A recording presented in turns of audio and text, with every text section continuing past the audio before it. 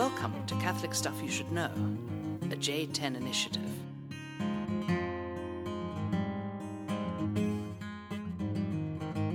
Welcome to Catholic Stuff You Should Know. Well, that was a very professional introduction. Well done. Father Mike. Father John. I don't know. Unless we change the title of the show, I just don't know how I'm going to get any variety there. We need to do like a creative planning session where you get like another 5 years of, you can just have a list of Oh, yeah. crazy. Just read from my list. Crazy things you can say to start us off each time. So yeah, round two on the double. So yeah, as you know from listening to this, we are here in Rome and we do these back to back once a month, and then our boys back in Denver do the same thing, and then they come out each week. But the funny thing is, you think they come out each week, but they don't. They go, the first one and the second one, and the first one always is usually there's a little more banter. We got a little more to talk about. It's early in the night. Yeah, you use it all up. And we're a little more, there's a little more claritas, you could say. And then the second one, it's just kind of like we're getting tired and we're into the double. But you know what? And Kerry Wakulich, yeah, good priest from wacky Oklahoma City. Oh, watch it, Tulsa. Oh yeah. Oh no, I'm no sorry. no red dirt. And anyway, back in seminary, when he got tired, he used to do push-ups. Like in the middle of class, he'd get up and he'd go and do push-ups. He had been in the military, I think. I've yet to see you do push-ups during one of my. Well, that's what I was about to do. But because that might be the he's doing it. Here we go. Let's see. I'll keep him entertained. Let's see how many you can do here. 1, 2. Oh man, look at this. No, he's got this new. He's like Mr. Fitness now. He did this marathon, so. All right, that's about 8. Nice work. All right, you're ready. The blood's going. Yeah, you are Mr. Fitness now. This guy he's a freak. What did we talk about? I took him on a 40 Tough mile. Catholics? I took him on a 40 mile bike ride. He hasn't ridden in 6 months. No problem. All the way to Castel Gandolfo, going up. You were ahead of me. You didn't see the problem, but there was problem. I don't know. I mean, I'm sweating. My face looks contorted. Terrible. It was hard. This one was rough. This one was rough. It was the I first. kept blaming my bike, I was saying, I don't have the high gears. Yeah. Something changed. I just had my bike tuned. No, it's because I don't have any muscle and because I'm out of shape. I don't know if that's true. Father Mike is riding Rocinante, who's as old as we are. Beautiful bike. And he's got when you were a 5-year-old and you got your first bike or whatever, 8. I don't know how old are kids when they start riding bikes, something like that. Yeah, when do you? I don't know. Maybe 8. 8, yeah. But the pedals, you just have these flat pedals, And I got my fancy bike here, and these sophisticated cyclists have shoes that clip into the bike, and I don't know. I ever tell you about my first bike? No. My Aunt Judy, my wonderful, sweet godmother, my mom's sister, she bought me my first bike, and it was, but it was way too big for me. Like I couldn't. Oh yeah, mountain bike. So I had to have 2 people put me on it, and then send me off. Right? Did you have training wheels? No training wheels. At so all? I would. Well, this is like, we used to have those Sink big. or swim, we had dude. those big wheels. Remember those back in the 80s? Did you have a? I thought that was like a little motorized. No, thing that you say, not. Well, is that what big wheels were? Those are power wheels. Oh, power. Yeah. I think the big wheels were just the big wheel in the front, and then you just roll and. A tricycle? No, these weren't like bikes. But anyways, that's what you start on, and then I jumped into. Unicycle? This is kind of like my life. This kind of sums up my life, and then I jumped into this like adult bike at age 6 or whatever. So they'd put me up on this thing, and then I'd ride, but I couldn't get off of it. Oh yeah. So I would just jump off. I remember that I would stage too. So my dad would be out like mowing the lawn, and I'd be coming down the street, and I would just jump off, and the bike would just go like crash into the minivan, and or you just kind of like rack yourself and slam your feet down into the pavement. This is crazy. This is back in the day. So things were just kind of nuts in the 1980s, I think. So speaking of which, Stranger Things, we're ready for the next year to come out. It's funny talking about that show, though. We're not like show guys. We don't have our shows, but Father Brian Larkin, as we probably talked about this in the fall. We definitely talked about this in the fall, but he turned us on to this. We watched all 8 episodes over 72-hour period, and then That was about it. It was a very compelling show. But Well done. it's mixed. You talk to people. I talk to these college kids, these Bernardi kids that I talk about a lot, my college chaplaincy group here, who are highly disinterested in this podcast. They just absolutely, it just doesn't even, it's like, what are you talking about? Podcast. I don't know. Maybe they're too young. I don't. Yeah, I might as well be like, I write telegrams and I send telegrams to people. Like that's the kind of thing. But I talked to them about Stranger Things, and I'm like, this show is awesome. You guys got to. And they're just like, what? Oh yeah, because it's a nostalgic thing. It's a nostalgic about the thing. 80s. It's a nostalgic thing. And these kids were born in like they don't know the Goonies, 2013 they don't know or the whatever. E.T. Yeah, I know. That's a shame. It's I'm very excited about Stranger Things. I want to see more because there's this Barbara. You know Barbara? No. Barbara's gone, man. Barbara? She's no. gone. She's coming back. She's like my favorite, and she's going to make a comeback in the next. You're crazy. Barbara's dead. She had worms growing out of her face. Yeah, I'm afraid Barbara's not coming back. But we'll see. I feel bad for these people who write these shows because you do this you do this amazing kickoff season, and then everybody's freaking out. And expectations are high. Bad. Supposedly, this is the golden era of TV shows right now. That's what somebody told me at lunch a few days ago. So okay, I don't know what that means. it's just all these great shows. Sit and in a library and read boring. I know. Books. Well, Cassie and Jake and books. Jared, when we were here, she was telling me all about these shows, and she sent a list. You got to watch this. You got to watch this. And I said, okay, we don't own a TV. We don't have Amazon Prime. We don't have Netflix or whatever else people watch. Like we don't have anything. She's like, you're worthless. And I was like, I know. I see little YouTube clips of things. Yeah. But I don't know. Not much. That's about Anyway, it. we'll get our Stranger Things Part 2. We'll get there in probably about 4 months. But you know what? We're ready for the summer. We were just talking upstairs, and we were sitting out on Saturday night while I was stressing cooking this meal. But the sun was out. It was snowing in Colorado, but it was a sunny 70-degree day here in Rome. Oh man, we're listening to Dispatch. Speaking of old guys, they got a new song. Have you heard the new song? I think you played it. Yeah, it's good. It's good stuff. So. But that's a nostalgic thing. It's nostalgic. You think these people know Dispatch? I know. I remember when I got ordained and Phil Bartline bought us tickets for their reunion concert. And they're playing at Red Rocks again this summer in Colorado, our wonderful amphitheater. But I was like, wow, bands I listened to in high school are doing a reunion concert. That's a bad sign. They've retired a long time ago. And I saw but the summer is near. We went on retreat up at this place near Castel Gandolfo. It's like a volcanic crater. Beautiful, beautiful place. Mm-hmm. And they have these woods next door. I've been living in the city. If I go out, then there's buildings everywhere. But there were trees. And the sun was shining. Oh, man, I know. And there were flowers blooming. And one of my favorite scriptures, this command of Jesus, look at the birds. And then the other one is, look at the flowers of the field. Look at the lilies of the field. And I just walked around there. I was praying. I was communing with nature. It was wonderful. Yeah. And I have something to look forward to for summer. And I ran Getting back out on the mountain, being in nature, looking at the birds. It's amazing. We miss the green, miss the birds. I was walking around out there. I run into this guy on my right here, and he says, "Hey, we should have a fire tonight in this cave and drink bourbon." And I was like, "That sounds amazing." Yeah. But we're on a silent retreat. And like we don't have any bourbon. Howl at the moon. Howl at the moon. I know. Well, you got that Franciscan thing in you because you got do. St. I'm Francis a hippie. this year. Yeah, It's true. I know. Okay. Well, you're not doing push-ups yet, so that's good.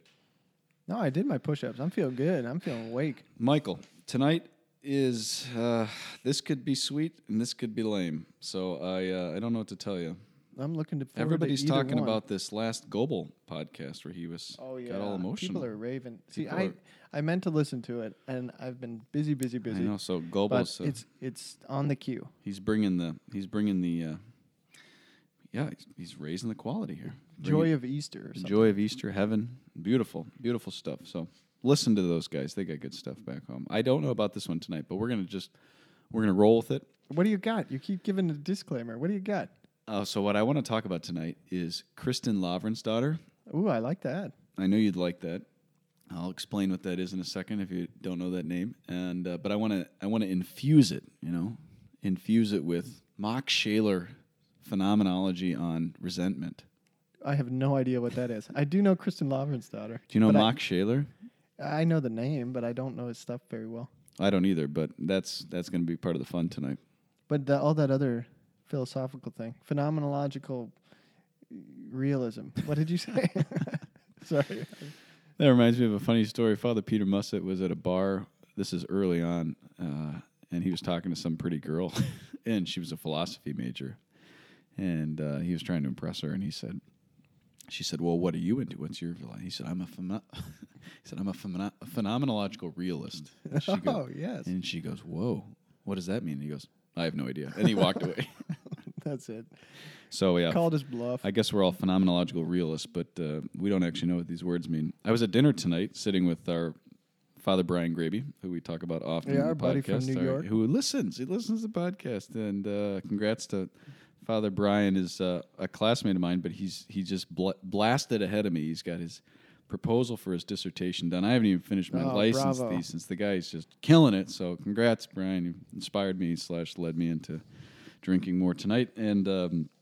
But we're sitting there having dinner, and Father Jacob Strand is across from us from Milwaukee, another fine guy. And he and Brian says, "What are you doing the podcast on tonight?" And I said, "Kristen Lavransdatter," and he just starts to glow. Oh yes, He says, "That another is fan." He says, "That is the greatest novel ever written." Yes. And I was like, "That is what I'm talking about."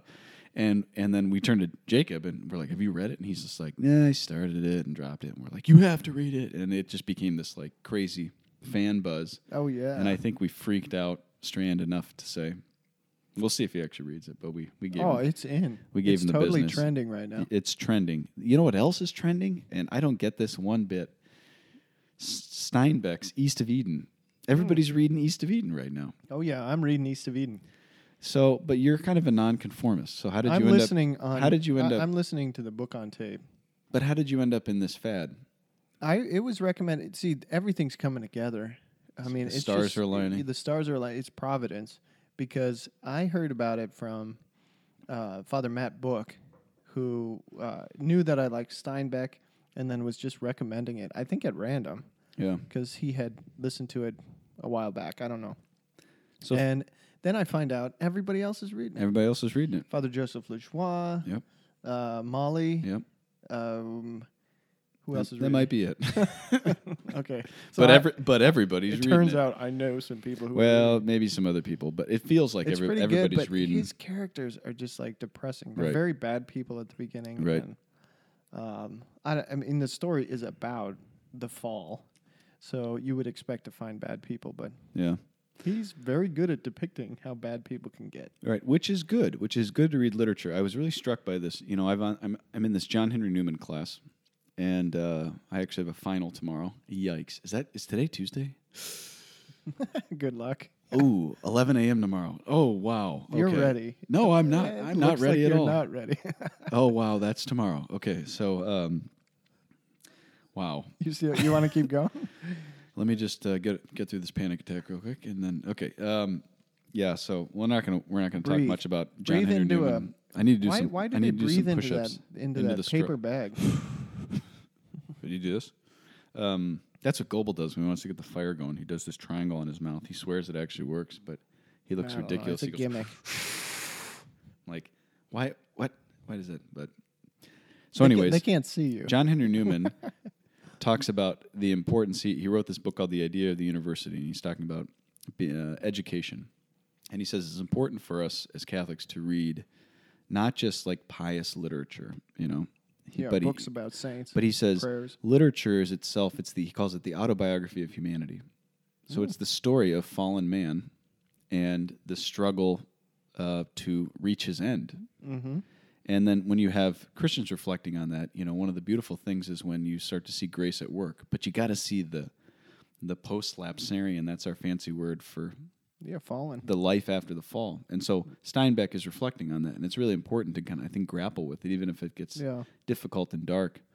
And even when people are not like explicitly religious or something, fiction, by its nature, is geared toward observation of reality in humanity, and that's really what we're reflecting on with theology as well. Right. It's like what's real that we can't see, and what's real that we can see.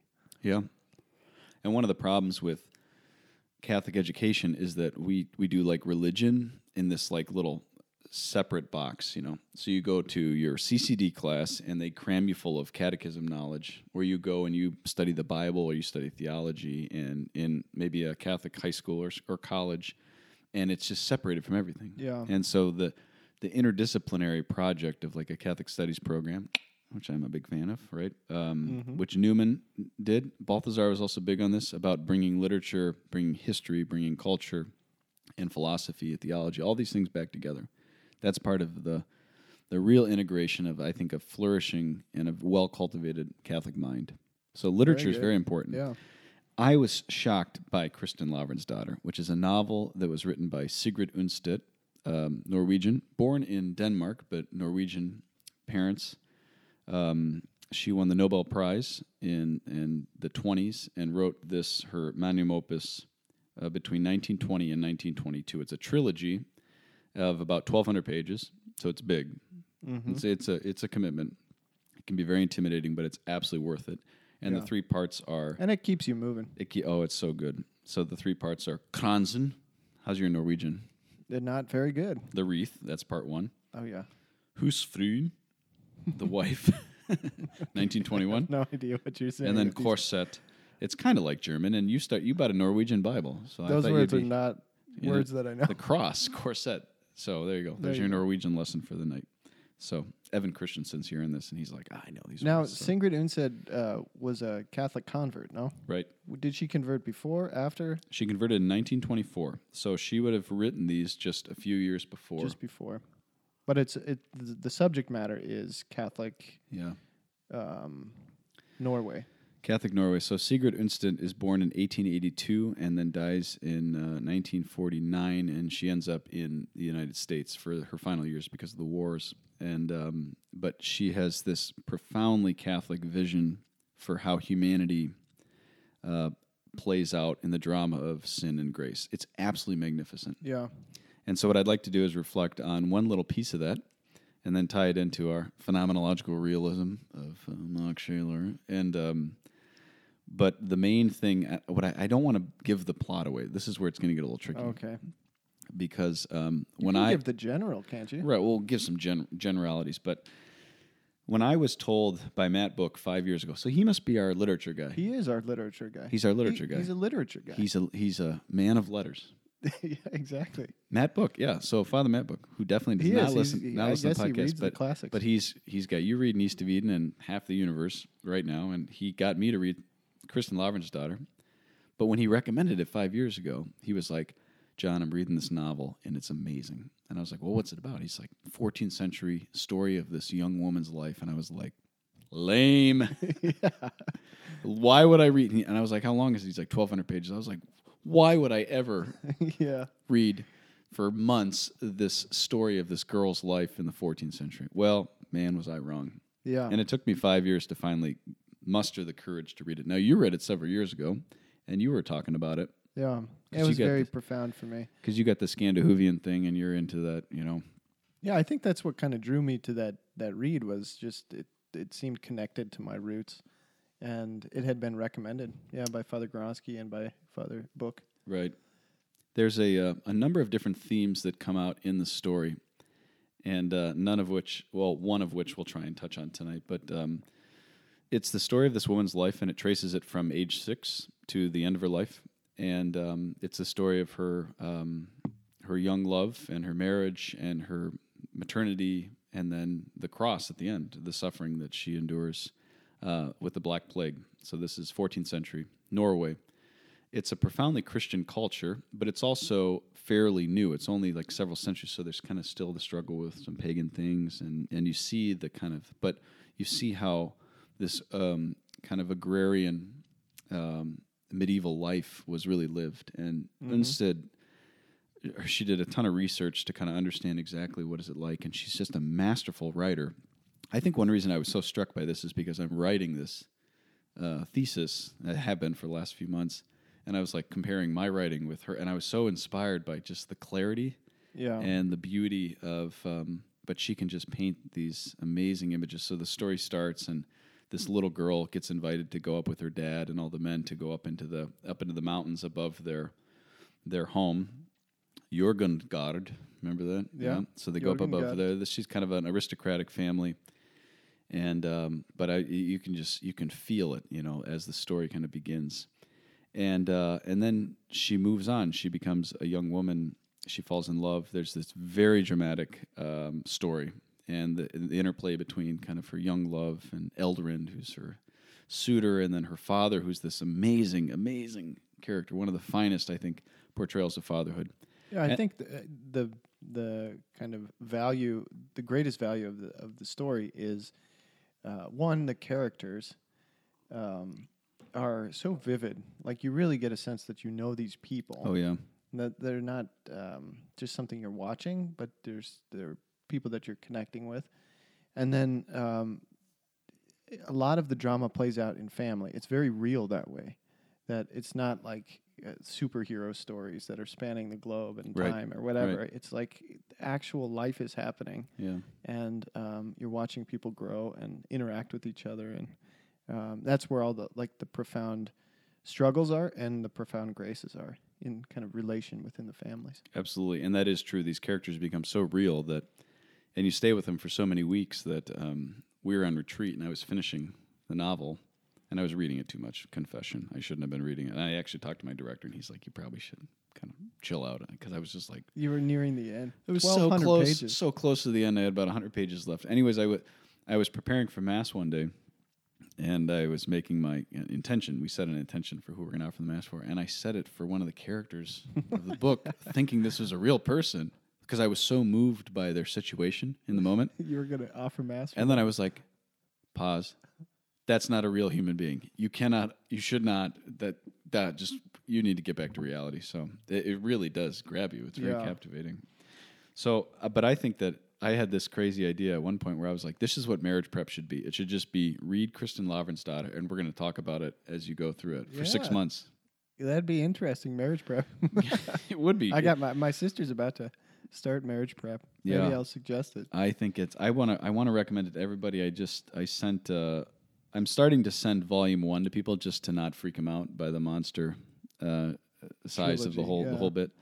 But sent it to Melissa McCoy and said, you got to read this. And but I think that Lavrans, her father, it's one of the if you're a guy and you're a father of a family, you got to read this book, not just because Kristin's life, and you see kind of the feminine and you see it at work, but also because you see this absolutely beautiful relationship with her father and the nobility of this very faithful Christian man in the Middle Ages. And I was deeply moved by Lavrans Bjorgulfsson, I think is how you pronounce it was great and phenomenal. There you go. That was a right-on pronunciation. So anyways, she moves on through her life. She falls in love with Elrond and not to be confused with Elrond, right, from Lord of the Rings. I bet care. you were. I like Kristin Lavransdatter. So I anyways, like Lord of the Rings. Too. But the story continues. Yeah. But anyways, what I want to focus in on tonight is not so much Lavrans and the fatherhood or her experience of motherhood. There's a great article in First Things that came out about 5 years ago called "Under Her Heart: Motherhood in Kristin Lavransdatter." Beautiful. I'd highly recommend it. I read it recently, reflecting on Kristin's motherhood because she has 7 sons. What I want to talk about is Kristin's struggle with resentment. Oh. Resentment, yeah. So she falls deeply, completely, passionately in love in her youth and builds her life on this man. And then she spends the rest of her life struggling with that love. Yeah. And in a very particular way, struggling with resentment. And it really spoke to me personally. I get very autobiographical, as you know, when I read novels. So I become certain characters and other people. My enemies become this person and this kind of thing. And so it's sick. It's very solipsistic. And that's literature. That's what you're supposed to do. But it what it does is it illuminates. It's like I live in a world of ideas and systems, and I think we do as academics. And I feel like literature just puts flesh on bones, on ideas. So what it did for me was it was like resentment is a concept and is an idea, something I've thought about, prayed about in my own life with helping people.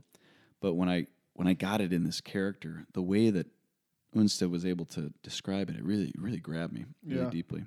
And I think with someone outside of yourself, because even if we notice like something that we do that we don't like, or like something that we feel that we don't like, we're kind of trapped in our own experience. Like you don't know how to get free of that. Mm-hmm. But if you see somebody else, you start, oh, if you just did this, or try this, or like you start to hope for them to move, or like pay attention to their life and how they could actually like grow from that, with hopes that it could happen to me too. Right, You know? right. Yeah, you see them get stuck and fixated in things, especially with this resentment, and then you realize like you're just like, oh, you're not seeing it, or and then it becomes a mirror that you start to realize. Yeah. So sometimes I wonder if just good literature is helpful for us to even grow in self-knowledge in the spiritual life, because it becomes such a vivid way of speaking into these things. So anyways, I don't want to spend a lot of time digging out all these obscure quotes, and because they're all, it's literature, so it's not like specific ideas. They're buried in characters, and you got to read the story. But I just want to pull one idea out and one moment, one quote that really struck me when I was reading it. I gave the book away to Monsignor John Walsh is reading it right now in England. All right. I gave it to our friend Claire, John and Claire. Oh my gosh, wonderful. Our friends up in Liverpool. But it was like getting rid of the ring at the end of Lord of the Rings. It was just like I can't. This guy gets very attached to his books. I get very attached. But he's to my learning books, detachment. But I'm learning detachment thanks to my friend who's attached to very little in this life. On my right here, so we're getting there. Piano, piano, as we say here in Italy. Slowly, slowly. But so I gave the book away, so I don't have it right here with me. But I do have this one quote. So Kristen is talking about her. This is later on. This is page 915 for those of you who are reading it. So this is a long ways in, almost 1,000 pages in. But it really struck me because when you do this thing for the long haul, when you do relationships for the long haul, you realize that the little things add up, and they can kill love in the heart if they're not tended to. Just little stupid comments, petty things that you might even think to yourself, that shouldn't bother me, But then you bury them and you kind of move on. And so I read this and it really spoke to me. So let me read this to you. This is Kristen reflecting on her marriage. She said, "If he had betrayed me, if he had betrayed her once," this is the author reflecting as Kristen. "If he had betrayed her once, that would have been the end of it. But he hadn't betrayed her. He had merely failed her again and again and made her life full of anguish and uncertainty. No, he had never betrayed her, nor had he ever made her feel secure. And she could see no end to it all. Here she stood now, about to beg him to come back, to fill her goblet each day with uncertainty and unrest, with expectations, with longings, and with great fear." So what she's saying is, what Unsted's trying to portray here is that Kristen's struggle with resentment is not because he did something that just totally destroyed the marriage. It was just these little things. And Elrin's kind of a wild man. It would be nice to be able to blame one spectacular moment, right? But it's not. And so there's an uncertainty and an instability, even in intellectually or existentially, kind of clinging to something that you can't control it because it's so like, where is it? What is it? Yeah. And you can get to a point with people, with friends, with spouses, with children, where you realize your heart is just cold or frustrated or embittered, even in little ways. Maybe you're not even manifesting this, Maybe this isn't necessarily even on the level of sin. This is just the movements of the heart. And you say, how did I even get here? But it's this thing. It's just I've been failed again and again, and you've made my life one of anguish and uncertainty. And that's a hard place to get to. And then their presence feels like that, Exactly.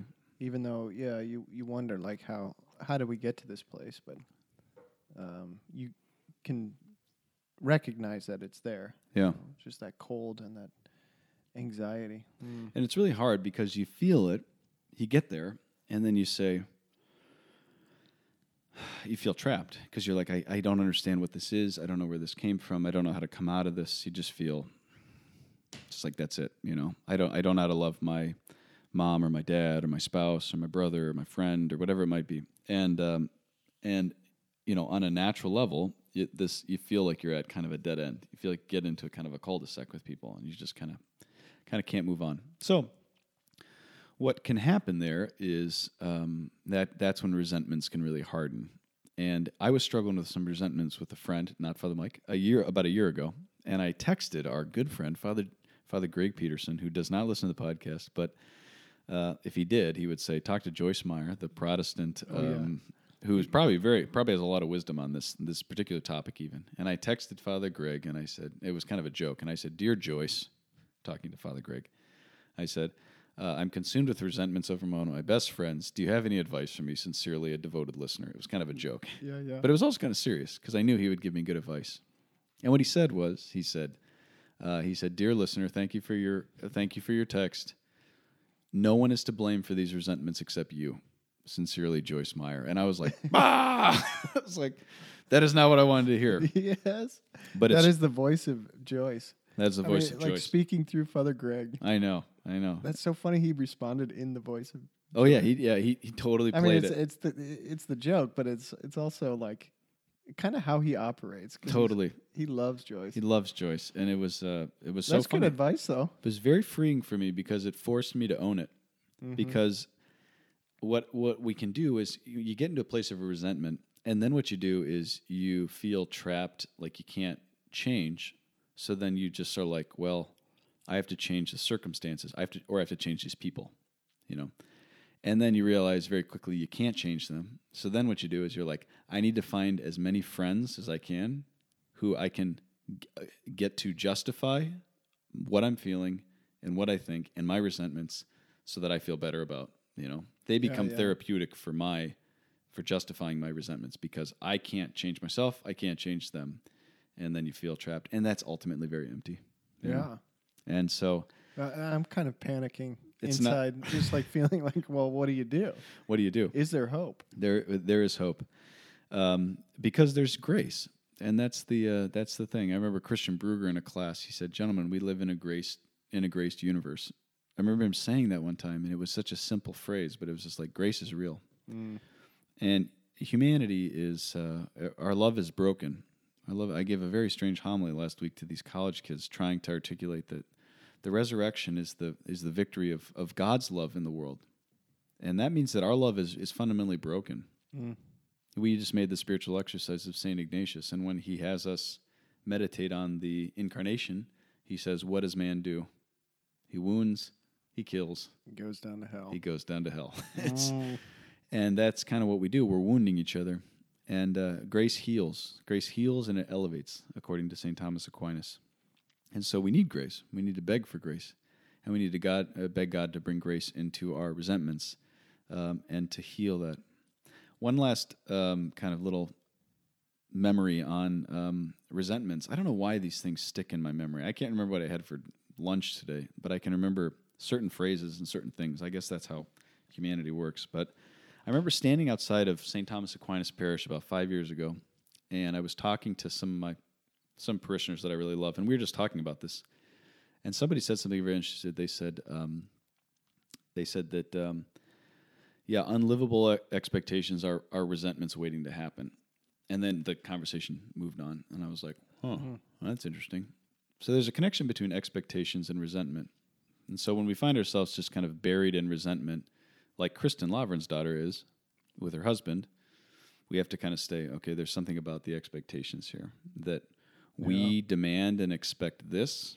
It's not happening. We feel powerless, and then we harden, and then we just say, well, that's it.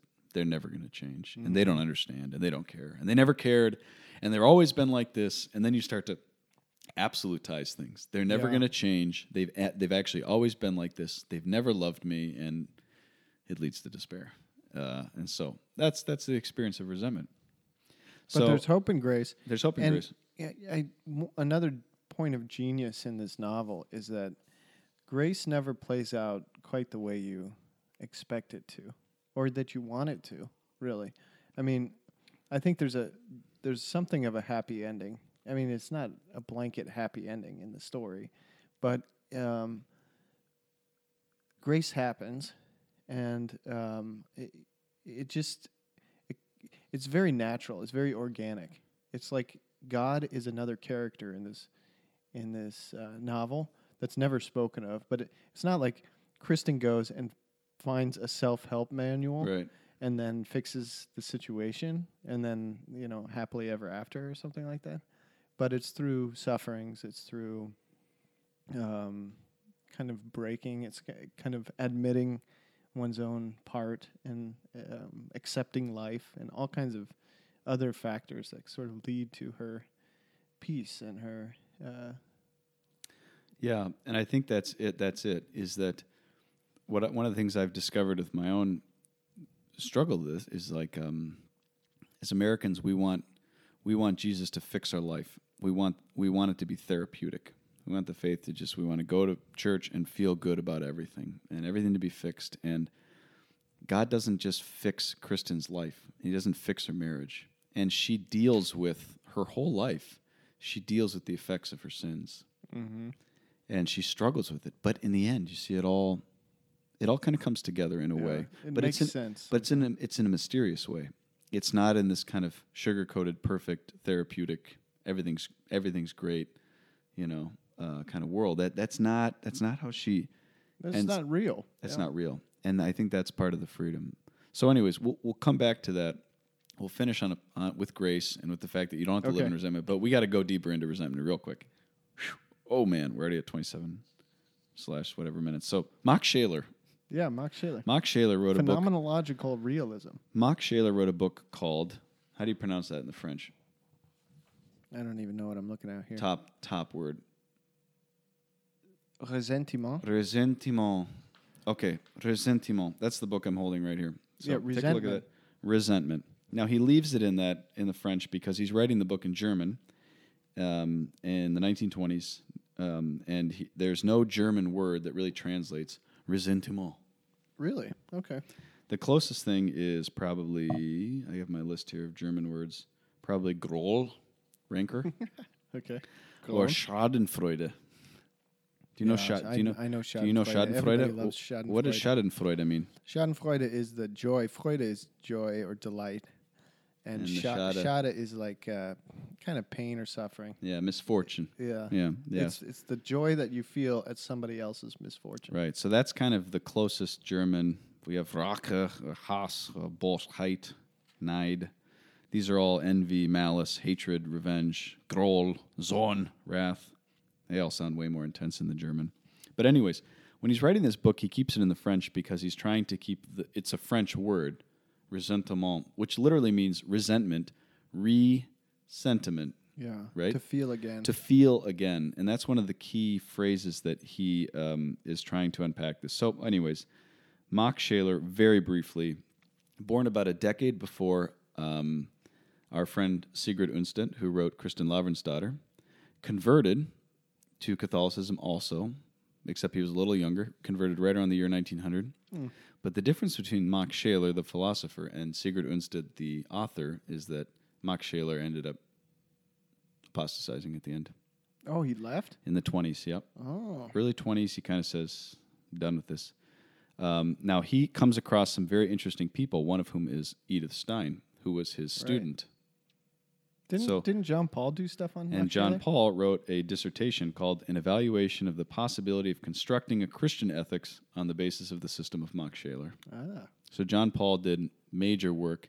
All these guys were involved in a school of philosophy called phenomenology, which was founded by Der Meister, Edmund Husserl. Terry Wright, if you're listening to this, thank you for teaching us this many years ago. And Husserl's basic project, this is very, very basic here, and we got to move on, is that the experience of things, he's trying to recover that in a real way after idealism, German idealism. So everything's just ideas, systems. You think of Kant and Hegel and these guys. So he's trying to say, how do we get back to reality in acknowledging my experience? So phenomenology is a method, a philosophical method, whereby you're trying to evaluate your experience, right? Mm-hmm. So this phenomenologist is writing this, and he's writing it based on, he's responding to Nietzsche's understanding of resentment. Because Nietzsche takes resentment and says, this is the foundation of morality.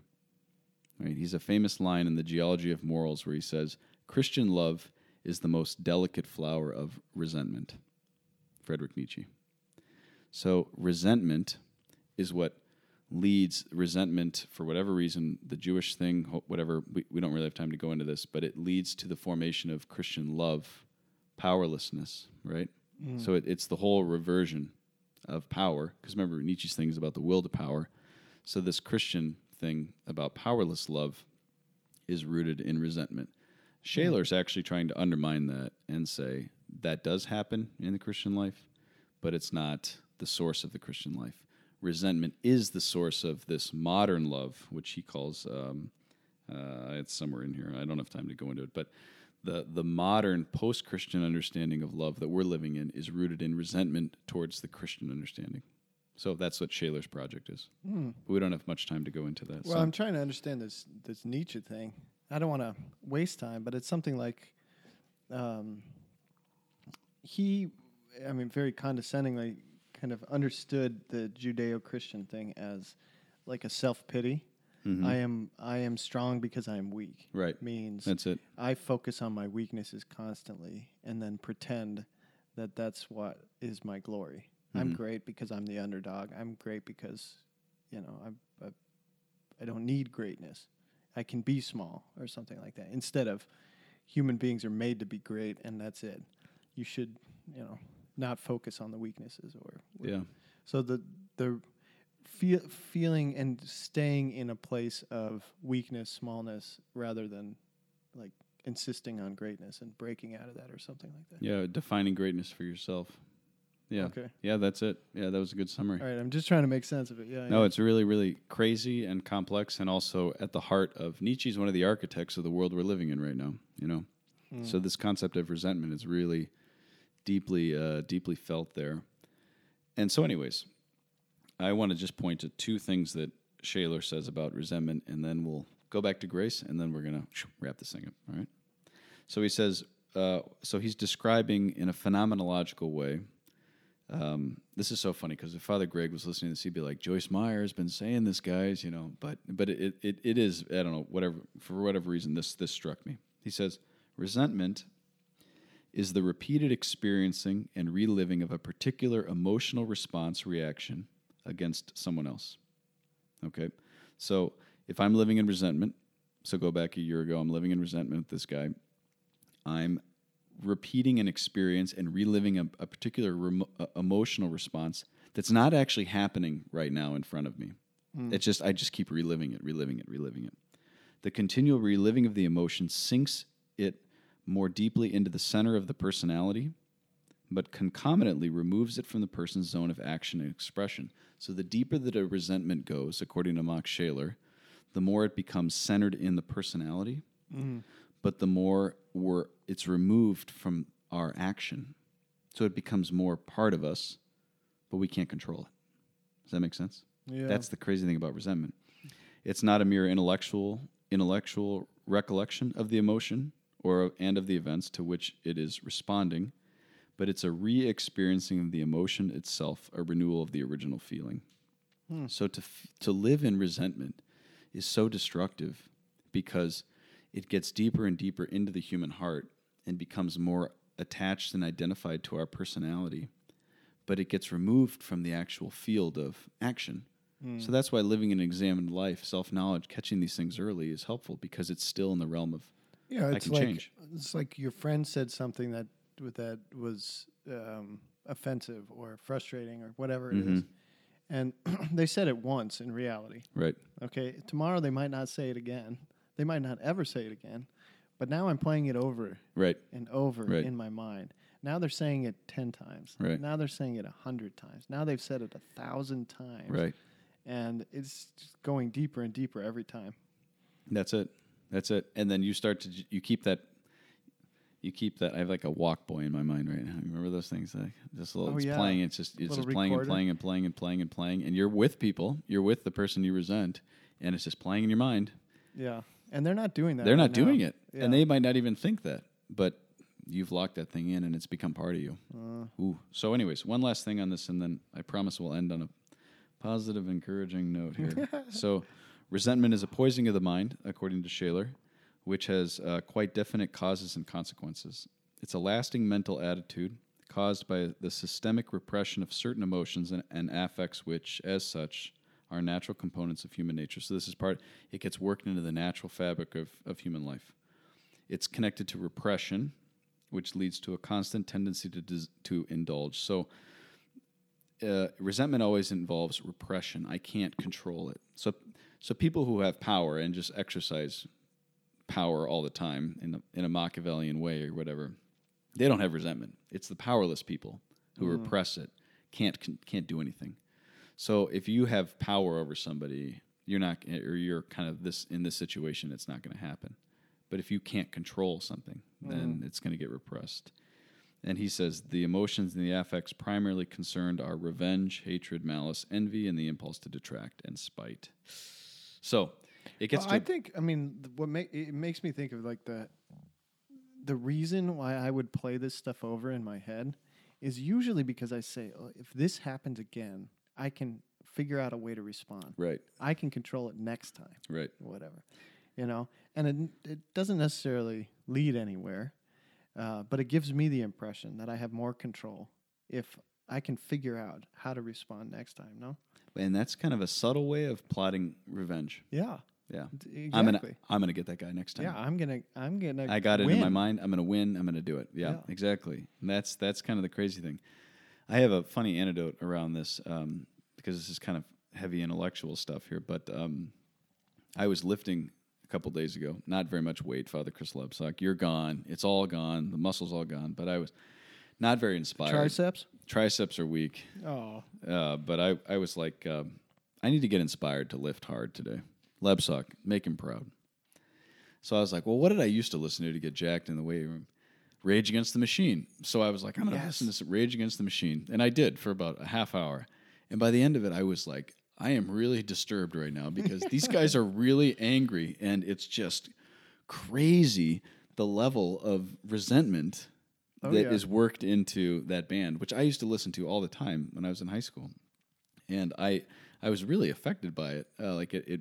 Because it was stirring me up, And again, not to say you got to get after it in the weight room and you got to listen to some good stuff, but I was just so affected by the listening to these guys just scream about how much they hated the institution and the West and I don't know, American. Well, politics, that's their whatever. glory. Yeah. I mean, when you listen to that, you feel like you can conquer. Right. And that was like in classic literature, the Greek literature, in the Iliad, it begins Rage Achilles. And this is the glory of Achilles. Right. I mean, that was a value. That was like a virtue for them, was this one is going to dominate everything he does because he's so angry. Right. But obviously, that's not a very good way to live. Right. Because you run around destroying everyone around you and everyone you love. You do. And I always, when I act out of my resentments, I always regret it afterwards. But usually in the moment, you feel powerful. You feel that power.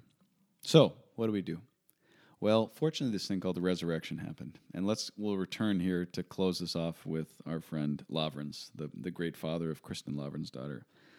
The death scene, when Lavrans dies, the last thing he does is he kisses the crucifix and he says, "Exorexit et ad hoc sum tecum," which is a quote from Psalm 139, "When I awake, I am still with thee." And then he dies. And I was so profoundly moved reading that part. He's a holy guy. Because he's such a holy man. But the resurrection is the freedom from slavery and the conquest of death. And it also means freedom from slavery in our loves, in our human loves, and in our deaths. And sometimes it's about acknowledging the death of a love. And I had a strange grace on my retreat about sometimes you have to bury it, not bury people, but just acknowledging things have died in your heart. The love has died. You bury it, and you allow the resurrection to happen. And so grace is a resurrection reality, and love can be resurrected in Jesus, in Christ. But we have to give it to Him. And when we do, we experience so much freedom, and we can move beyond this world of resentment. And Kristen Lavrans's daughter experiences that, but the book portrays the struggle to get there because it's not that easy. And you have to bury the past. I mean, you have to bury those things that you resent, and with the resentments, that feeling of the power to conquer yourself in the next moment. There is a sort of powerlessness in death. Yeah. That I I'm giving them another chance. You know, there's a vulnerability. There's potential hurt the next time around. But it can be a better way. And if the Lord is there, it's a chance for resurrection. I like that way that you frame that, yeah. And I think that's what Nietzsche ultimately misses, is that this is that God, when God takes on this powerlessness in the kenosis, everything changes. It's not just us reverting it out of some kind of, resentment. Yeah. Everything, the whole course of human history changes, and that's what happens when Jesus dies on the cross and is resurrected. So, amen. And Nietzsche was convinced that there were only very, very few people who could manage to live life the way that he thought was, a life well lived. Yeah. In fact, Nietzsche didn't come to a very good end. That is true. That is true. Yeah. So, live in the resurrection, acknowledge your resentments, bring them to the Lord, and read Kristen Lavern's Daughter. Nice. Oh, I love it. I like philosophy, so I know you do, and you like literature. So, oh yeah, I'm reading everything Father Mike has read years ago, and I'm finally getting to it. So, okay, I'm running out of time though. We're getting late. So, shout outs. Ready? Shout outs. All right, Spencer Leffler. This is the last time I'm shouting out your friends. All right, Spencer. This is the last time. Can you give a shout out, favor? Haley. Oh, he even spelled it out for me. Haley Weingend and Luke Miller, recently engaged, super devout listeners to the podcast. Could you please give them a shout out? Yes, we do. You got it. Haley and Luke. Congratulations on your engagement. Good name. Evangelist. Focus missionaries. And grateful that they're listening. And then the last one I have, the second one and last one here is Paul Palumbo. Oh, yeah, that's an easy one. Come on, This is a fantastic email from Paul. He said, I mostly wanted to jump into the ongoing debate about the length of your podcasts. He says, I'm really, capital really, into podcasts lately, and yours is the shortest of all, right? You guys are interesting, and as long as the podcast is interesting, then the longer the better. He said, nice. Dan Carlin hardcore history episodes sometimes go 5 hours. Oh, really? He says, #goals. Yeah. Thank you for doing them. I get a lot out of them. Paul, thanks for listening. You're one of our favorite guys on the universe. How do you even stay awake for that long? A lot of push-ups, probably. Paul Palumbo one time just snapped his shoulder, which was dislocated, right back into place and just kept on walking with me. I was like, that was crazy. Are you human? I know. He's the man. Pablo, you are real. Yep, so that's it. You got any? That was it. That was Pablo. Oh, that was yours. Okay. Sorry. I guess I don't have any, so. All right, that's good. We're running out of time here. So when we may have one more time to podcast, but we're going home soon. So we'll be back stateside. And in the summer, we're going to mix it up with the boys. Oh, so. Yeah. So it's great. It's we're winding down on this side. Winding down. Feeling pretty good. You know, closing up shop and then heading back to Denver. So thanks for your emails and for listening. Facebook, CatholicStuffPodcast@gmail.com. And we'll talk to you soon. Ciao. God bless.